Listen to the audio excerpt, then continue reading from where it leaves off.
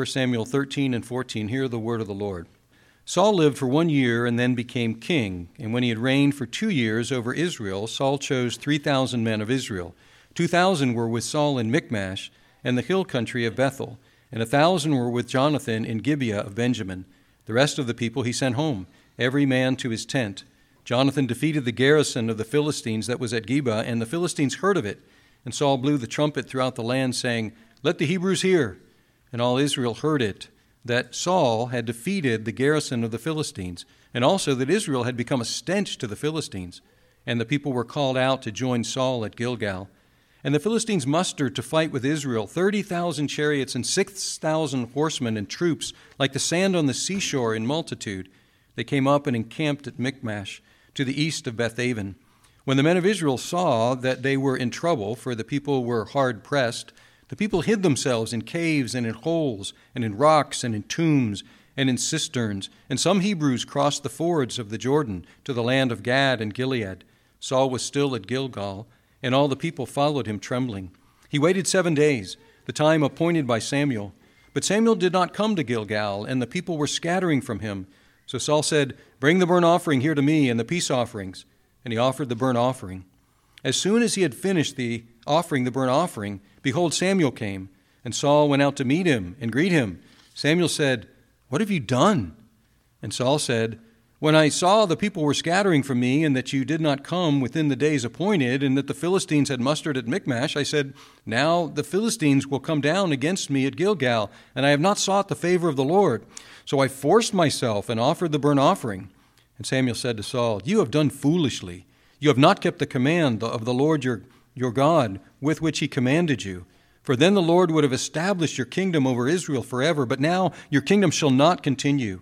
The Lord has sought out a man after his own heart, and the Lord has commanded him to be prince over his people, because you have not kept what the Lord commanded you." And Samuel arose and went up from Gilgal. The rest of the people went up after Saul to meet the army.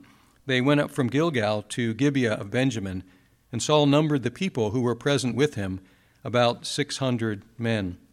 Now moving to chapter 14. One day Jonathan, the son of Saul, said to the young man who carried his armor, "Come, let us go over to the Philistine garrison on the other side." But he did not tell his father. Saul was staying in the outskirts of Gibeah in the pomegranate cave at Migron. The people who were with him were about 600 men, including Ahijah, the son of Ahitub, Ichabod's brother, son of Phinehas, son of Eli, the priest of the Lord in Shiloh, wearing an ephod. And the people did not know that Jonathan had gone. Within the passes by which Jonathan sought to go over to the Philistine garrison, there was a rocky crag on the one side and a rocky crag on the other side. The name of the one was Bozez, and the name of the other Seneh.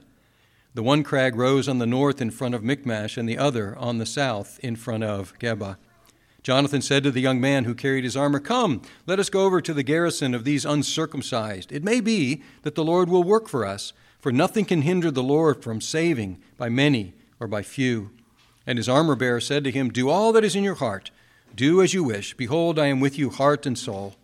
Then Jonathan said, "Behold, we will cross over to the men, and we will show ourselves to them. If they say to us, 'Wait until we come to you,' then we will stand still in our place, and we will not go up to them. But if they say, 'Come up to us,' then we will go up, for the Lord has given them into our hand, and this shall be the sign to us." So both of them showed themselves to the garrison of the Philistines.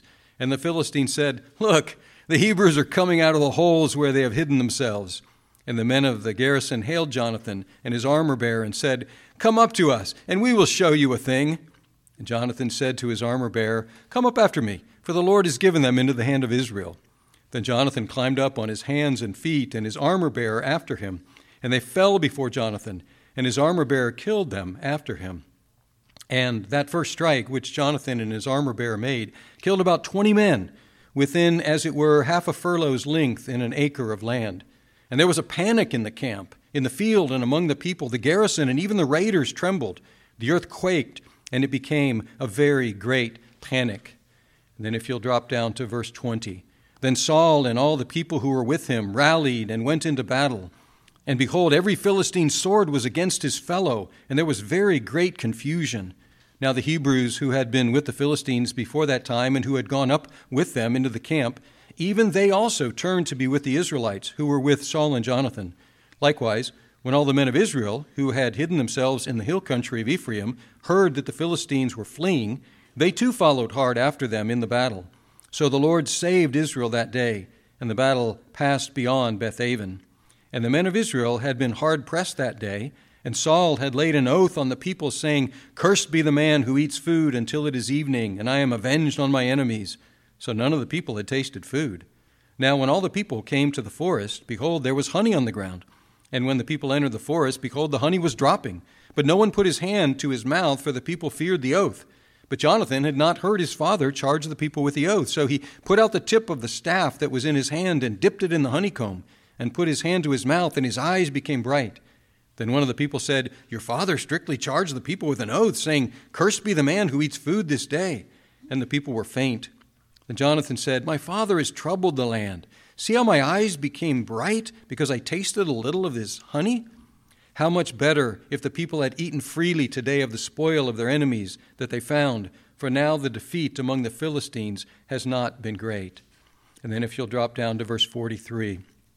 Then Saul said to Jonathan, "Tell me what you have done."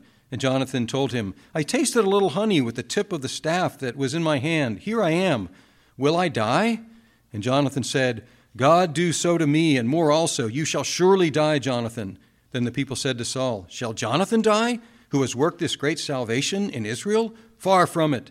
As the Lord lives, there shall not one hair of his head fall to the ground, for he has worked with God this day."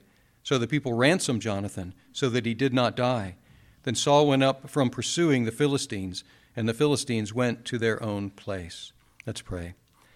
And now may the words of my mouth and the meditations of our hearts be acceptable in your sight, O God, our rock and our Redeemer. Amen. If you're reading a book, or if you're watching a movie, or watching a play, and you know beforehand that it's categorized as a tragedy, you know that at some point something's going to start to go wrong. And you're kind of sitting on the edge of your seat as things go along, and you're looking for clues about when the main character is going to slip up and things are going to start to go badly. Well, unfortunately, we are in something like a tragedy here, but it started well. Last week, Robbie preached on the first actions of the new king, Saul. The people had asked for a king, and God had given them Saul, and Saul was very well equipped to be this king. He was humble, and he was strong. He became a good leader. He wasn't accumulating things for himself. He was modest, and he started very well. And now, unfortunately, in these two chapters, we start to see some character flaws and some mistakes that down the road will lead to greater problems. And we find a contrast here between Saul and his own son, Jonathan. And the way this is set up, and you can see this in your outline, we have Jonathan's valor in attacking a garrison of the Philistines, Saul's foolishness. And then once again, Jonathan's valor in attacking another garrison of the Philistines. And then we have, once again, Saul's foolishness. And so we have this contrast back and forth between son and his valor, his courage, and father who is doing foolish things. Their actions serve in a couple ways to us. Their actions serve as either examples or warnings, examples of how to act as believers and warnings about how not to act. But even more than that, they point out both their need and our need of a Savior. So let's look at how this section goes back and forth. We have Jonathan's valor. You remember that Samuel had predicted that if they got a king, he would recruit people for a standing army. Well, lo and behold, that's what was necessary. If you look at chapter 13, verse 2, it says, Saul chose 3,000 men of Israel. 2,000 were with him, and 1,000 were with his son Jonathan. Now, we've never met Jonathan. He comes out of nowhere here as a grown man. We find out later who he was. In verse 22, we find out he was actually his son. And so he had to be a young man, and that would put Saul in his middle age somewhere, and that gives us a clue about his family and that he's made his son a captain. Now, it doesn't say how. But Jonathan, it says in verse 3, defeated the garrison of the Philistines. So there was a garrison, there was a group of Philistines, and somehow Jonathan went and he attacked that garrison and he defeated them. Now, that became known to the rest of the Philistines as well. And to catch you up, if you haven't been in this series, this is the main opponent. There are other opponents around Israel, but this is the main opponent. From the time of the judges up until the time of David, the Philistines, they were the main opponent of Israel. And they outnumbered Israel, as we'll see, and Jonathan was able to attack one of the garrisons, but the rest of the Philistines heard about it. And then we find Saul wanting all the Hebrews to hear about it as well. So verse 3, it says the Philistines heard about it. Verse 3 also, it says Saul blew the trumpet throughout the land, saying, let the Hebrews hear. Now, just as a little note here, the Hebrews, the term Hebrews, it's a little difficult to figure out who the Hebrews were. For us, Hebrews and Israelites are exactly the same people. But it looks like, as we go through this text, it looks like that Hebrews was a bigger category.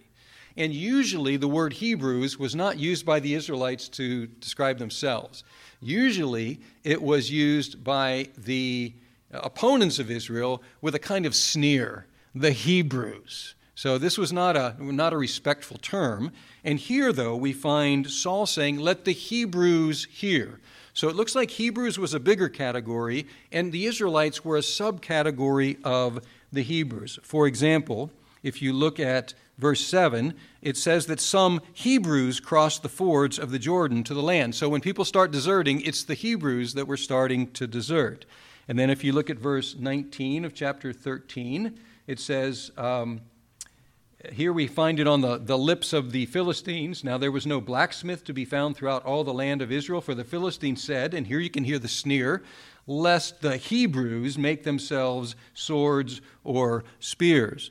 And then more clearly in chapter 14, in verse 11, we read this. So both of them showed themselves to the garrison of the Philistines, and the Philistines said, look, the Hebrews are coming out of the holes. And then if you look at verse 21 of chapter 14, we find the distinction between the two groups. Verse 21 says, now the Hebrews who had been with the Philistines, so there were Hebrews on the Philistine side, before that time, who had gone up with them into the camp, even they also turned to be with the Israelites who were with Saul and Jonathan.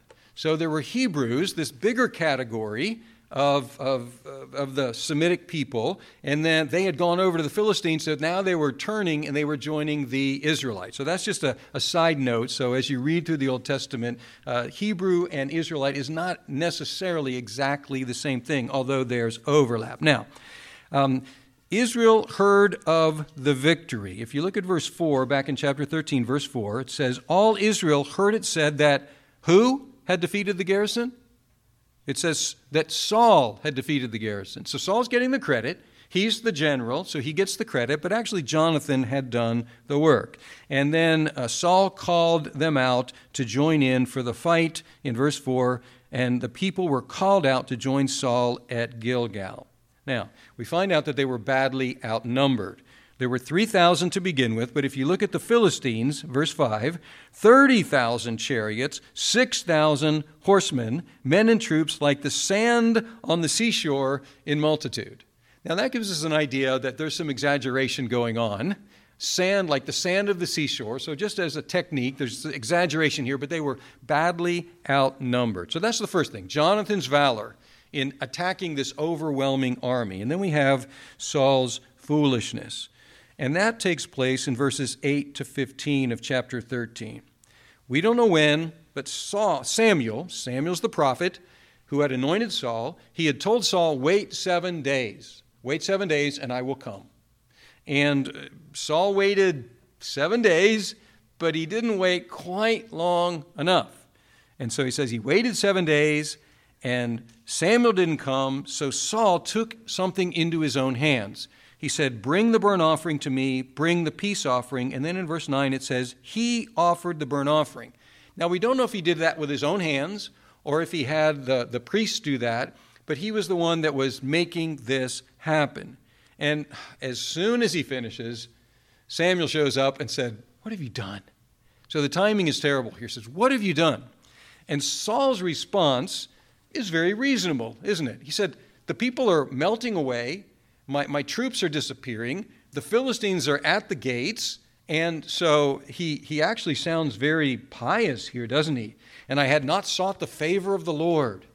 Then he says, so I forced myself. So he's acting like he's being very pious, and he's saying, this was put upon me. I had to do this. It wasn't what I wanted to do, but I did it. And then Samuel says, you've done very foolishly. So here we have the first foolish thing that Saul did. You have not kept the command of the Lord your God with which he commanded you. And then there's a very, very serious penalty for this foolishness. Samuel told him, for then the Lord would have established your kingdom over Israel forever. That's really remarkable, isn't it? He would have established Saul's kingdom over Israel forever if Saul had not responded foolishly. And he says, but now your kingdom shall not continue. So his dynasty would be cut off. The Lord has sought out a man after his own heart, and the Lord has commanded him to be prince over his people, because you have not kept what the Lord commanded you. And Samuel arose and went up from Gilgal. He left him. He left Saul. And so what do we have here? We have another dynasty cut off. If you've been in this series, this is the third dynasty that's cut off. In the first chapters, we found out that Eli, the high priest, that eventually his dynasty, a priestly dynasty, would be cut off. And then we have Samuel, that his sons did not walk in his ways, and so they did not want Samuel's sons to rule over them. So his dynasty was cut off. And now we have the third one here. Saul's dynasty is cut off as well. It could have been perpetual, but because of his foolishness, it was not. And then Samuel left him. And this seems like a leaving of judgment, that he's walking away from of Saul and leaving Saul in a very, very difficult situation. There's some verses that I didn't read, but let me summarize them. Out of the 3,000 men, Saul had only 600 left. I read that in verse 15. And then we find out in verses 16 to 18 that the Philistine raiding parties, the guerrilla warfare sort of thing, they were able to go out and raid Israel at will, without opposition. And then we find out that not only were the Israelites badly armed, or rather badly outnumbered, but also badly armed. They were going into battle with axes and plowshares or something. They were going out as a bunch of farmers to fight this professional army with chariots. Now, before we go on in the story, there is some discussion about what was wrong. Doesn't that seem kind of severe? What was wrong with what Saul did? And, well, certainly at least he didn't follow Samuel's instructions to wait the 7 days. But more seriously, he didn't wait for the word of the Lord. Samuel was the prophet. Samuel was the one that brought the word of the Lord to all Israel and even to the king. And so Saul was not waiting for the word of the Lord. He was moving ahead on his own instead of waiting for direction from God. And then there is also the question of asking or ordering or even personally making the sacrifices. Who should be doing that? The priest should be doing that. And you remember that Samuel was a fascinating character because he was the closest thing after Moses in the whole Old Testament to being a prophet. He certainly was a prophet. To being a priest. He was raised by Eli to be a priest, and he's sort of kind of ruler kingish as well. So he was after Moses the closest one to have all three offices, but no one was allowed to have all three offices. And the kings were not allowed to be priests and to take the sacrifices into their hands. But what is very clear in verse 13, Samuel says to him, you did not obey the command of the Lord. You didn't obey the command of the Lord. So that's the first contrast. Jonathan's valor, Saul's foolishness. Now we have Jonathan is kind of on a roll here. And so he beat one garrison of Philistines, so he decides he's going to take on another. But this time he doesn't take his 1,000 men with him. He takes his armor bearer. So just Jonathan and his armor bearer, because Jonathan and Saul were the only ones that had weapons of war. And Saul was in the camp. Now look at chapter 14, how this goes. It says, one day Jonathan, the son of Saul, said to the young man who carried his armor, "Come, let us go over to the Philistine garrison on the other side." But he did not tell his father. Notice where Saul was. Saul was staying in the outskirts of Gibeah in the pomegranate cave at Migron. So far, so good. The people who were with him were about 600, so it's now gone from 2,000 to 600, including Ahijah the son of Ahitub, Ichabod's brother, the son of Phinehas, the son of Eli, the priest of the Lord in Shiloh, wearing an ephod. Now that's significant. This is the grandson of Eli, and Eli's been rejected. Eli's sons have been rejected, and this is the grandson. And it seems to be that the writer here is trying to set something up. Where did Samuel go? Samuel departed. The legitimate priest of the Lord, the one who took the place of Eli, he's gone. And so Saul has to recur to this rejected line of priests. So now we have a rejected line of kings that is recruiting a rejected line of priests. And it's screaming out here that this is the second best. This is inferior work here that's going on because we have Saul and we have this rejected line of priests. Now, what happened was Jonathan said, well, let's just go up. Let's just crawl on hands and feet to go up to the garrison that had a apparently impregnable position over the Israelites. And he said, let's see what happens here. And if you want one verse takeaway. I know there are a lot of details here, but if you want a one verse takeaway from this section, it's verse 6 of chapter 14. Jonathan said to the young man who carried his armor, "Come, let us go over to the garrison of these uncircumcised. It may be that the Lord will work for us, for nothing can hinder the Lord from saving by many or by few." That's his declaration. And I want you to look at that, and I want you to notice some things about that declaration. On the one hand, he declared without wavering what the Lord could do. He said, nothing can stop the Lord from saving, whether by many or by few. And there were just two of them.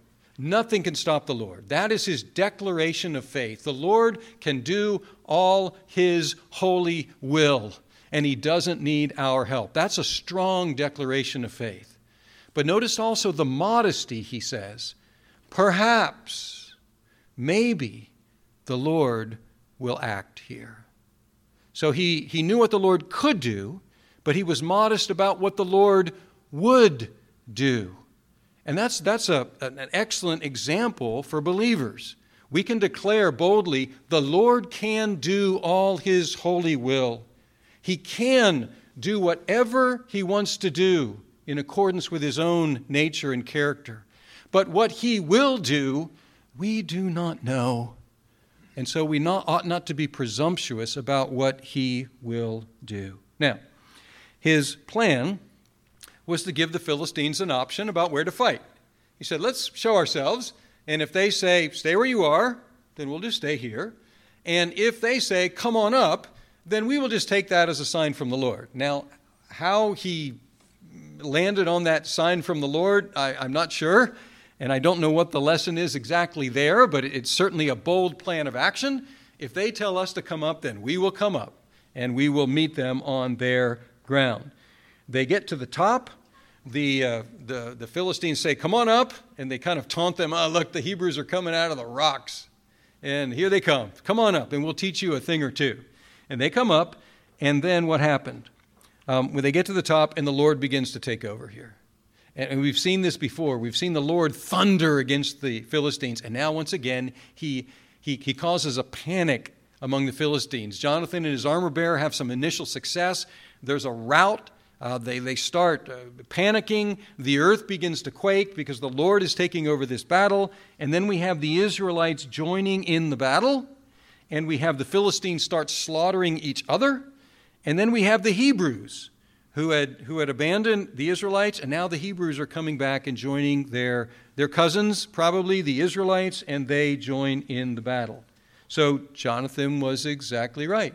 The Lord is not hindered in saving his people by many, or by, in this case, two. Now, here we have Jonathan's valor. And now, what can we take away? As I said, we should believe and affirm what God can do. We should be modest about what we think God will do. And at the same time, we need to recognize that God usually acts through human agents, through believers, and so we should be willing to step out and take some bold and even risky moves of faith. And then we have Saul's foolishness. What's the foolishness of Saul? He proclaimed a fast in the middle of the battle. If you look at verse 24 of chapter 14, it says that the men of Israel had been hard-pressed that day. This is the second time we read about the men of Israel being hard-pressed. If you look at chapter 13, verse 6, it says they were hard-pressed by the overwhelming forces of the Philistines. When the men of Israel saw that they were in trouble, for the people were hard-pressed, then you look at chapter 14, verse 24, and the men of Israel had been hard-pressed that day. It says here, so Saul had laid an oath. It may be better, for Saul had laid an oath on the people. So what's it saying here? They were hard-pressed by the Philistines, and now they're hard-pressed by whom? By Saul himself. Because in the middle of the battle, he says, nobody can eat today until we finish this rout. Now, Jonathan didn't know about that. Jonathan was out there doing his thing with his armor bearer and fighting the Philistines. Jonathan comes into the forest. There's some honey on the ground. Jonathan dips his staff and he eats some honey, and his eyes are brightened, it says. He gets some energy. And then the other soldiers say, oh, Jonathan, you don't know about this, but your father proclaimed a fast. Nobody's allowed to eat until tonight. And Jonathan said, my father did a foolish thing. And this is the second thing. He caused this victory to be smaller than it otherwise would have been. How much better, verse 30, how much better if the people had eaten freely today of the spoil of their enemies that they found, for now the defeat among the Philistines has not been great. And then you go to the end of that section, verses 43 to 46. Saul learns about, through a complicated procedure, Saul learns about his son eating honey. And Saul says, what have you done? Jonathan, verse 43, I tasted a little honey with the tip of the staff that was in my hand. Here I am. And here, it's not clear if this should be a question. I read it like a question or a statement. In our translation, it says, I will die. I think better probably that's a question. Will I die over this little tiny offense that I ate some honey? You're going to kill me over that? And then Saul, he utters a second oath. He uttered an oath on anybody who would eat anything, and then he utters an oath against himself. And he says, God do so to me, and more also. Dying you shall die, Jonathan. Dying you shall die, Jonathan. But then the people intervened, and they said, Jonathan saved us today. Shall Jonathan die, who has worked this great salvation in Israel? Far from it. Not a hair of his head shall fall to the ground, for he has worked with God today. So the people, it says, ransomed. They bought back. They redeemed Jonathan. And then Saul went up from pursuing the Philistines, and the Philistines went to their own place. So they didn't continue the battle against the Philistines. Now, there's a warning here, of course, about rash vows and threats and punishments. Probably parents should take that into account about speaking too quickly, about punishments and so on. Because notice what happened here. Saul ended up cursing himself, didn't he? He announced this second oath on himself. He said, God do to me, and even worse, if I don't kill Jonathan today. But he didn't kill Jonathan. And so he ended up cursing whom?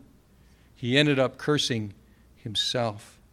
Now, it's heartbreaking to read the beginning of Saul's undoing, and it reminds us that they, like we, were not the saviors. They, in fact, needed a savior. And that's becoming very clear in the case of Saul, and actually also in the case of Jonathan. Jonathan was the savior that day. Saul was not the savior. It says Jonathan was the Savior that day, but then Jonathan needed the people to save him as well. Now, what was their argument? I want you to think about their argument here. Their argument was the Savior of Israel should not die. The Savior of Israel should not die. That's what they said. They said, shall Jonathan die who has worked this great salvation in Israel? And their argument is very strong, isn't it? The Savior of Israel should not die. And that is an argument that is presented once again in the New Testament. When we get to Paul in 1 Corinthians 1, he says, the cross of Christ is a stumbling block to the Jews, and the cross of Christ is folly to the Gentiles. Why? Because both the Jews and the Gentiles considered that what the people said was true. The Savior should not die. It was inconceivable to the Jews that the Messiah, that the promised Savior, would die. That was a contradictory idea for them, that their Savior, the Savior of Israel, would die. And for the Gentiles, it was simply foolish. The idea that you would follow somebody who called himself the Savior, and that he had died. You see, Jonathan had brought about salvation by killing, but Jesus brought about salvation by being the Savior who died. That's a stumbling block to Jews. That's foolishness to the rest of the world. But to those who believe it, it is the power of God for salvation. And that's the message here. As I pointed out, what's the key idea here as on the lips of Jonathan? He says, nothing can hinder the Lord from saving by many or by few. In his case, it was whittled down to two. The Lord saved Israel by two, by Jonathan and his armor bearer, but it was eventually whittled down even more, that the Lord saved Israel, and not only Israel, the Lord saves all those from all the nations who will believe in him by one, by a Savior who didn't kill, but by a Savior who was killed. Nothing can save the Lord, can prevent the Lord from saving, even by, and especially by, a crucified and a resurrected Savior. Let's pray. Our God, we thank you for this story. There are warnings here. There are inspirations here. We thank you for the faith and the valor of Jonathan. It inspires us to have faith, to be modest, but to take steps of boldness when there's a need of the moment to do so. But we thank you that all this, both Saul's failings and Jonathan's valor, they point us forward to the need for a Savior who in fact did die, who died for our sins, that we might be saved. And I pray for all of us that we would believe, that we would have that salvation that he died to give, and that having faith in Christ, that when the moment comes for us to step out in faith, that we would have a firm faith and declare that you will do all your holy will, and that you will be pleased to use agents like us. We thank you for the cross of Christ, a stumbling block to some, foolishness to others, but to us who believe, it is your power unto salvation. Amen.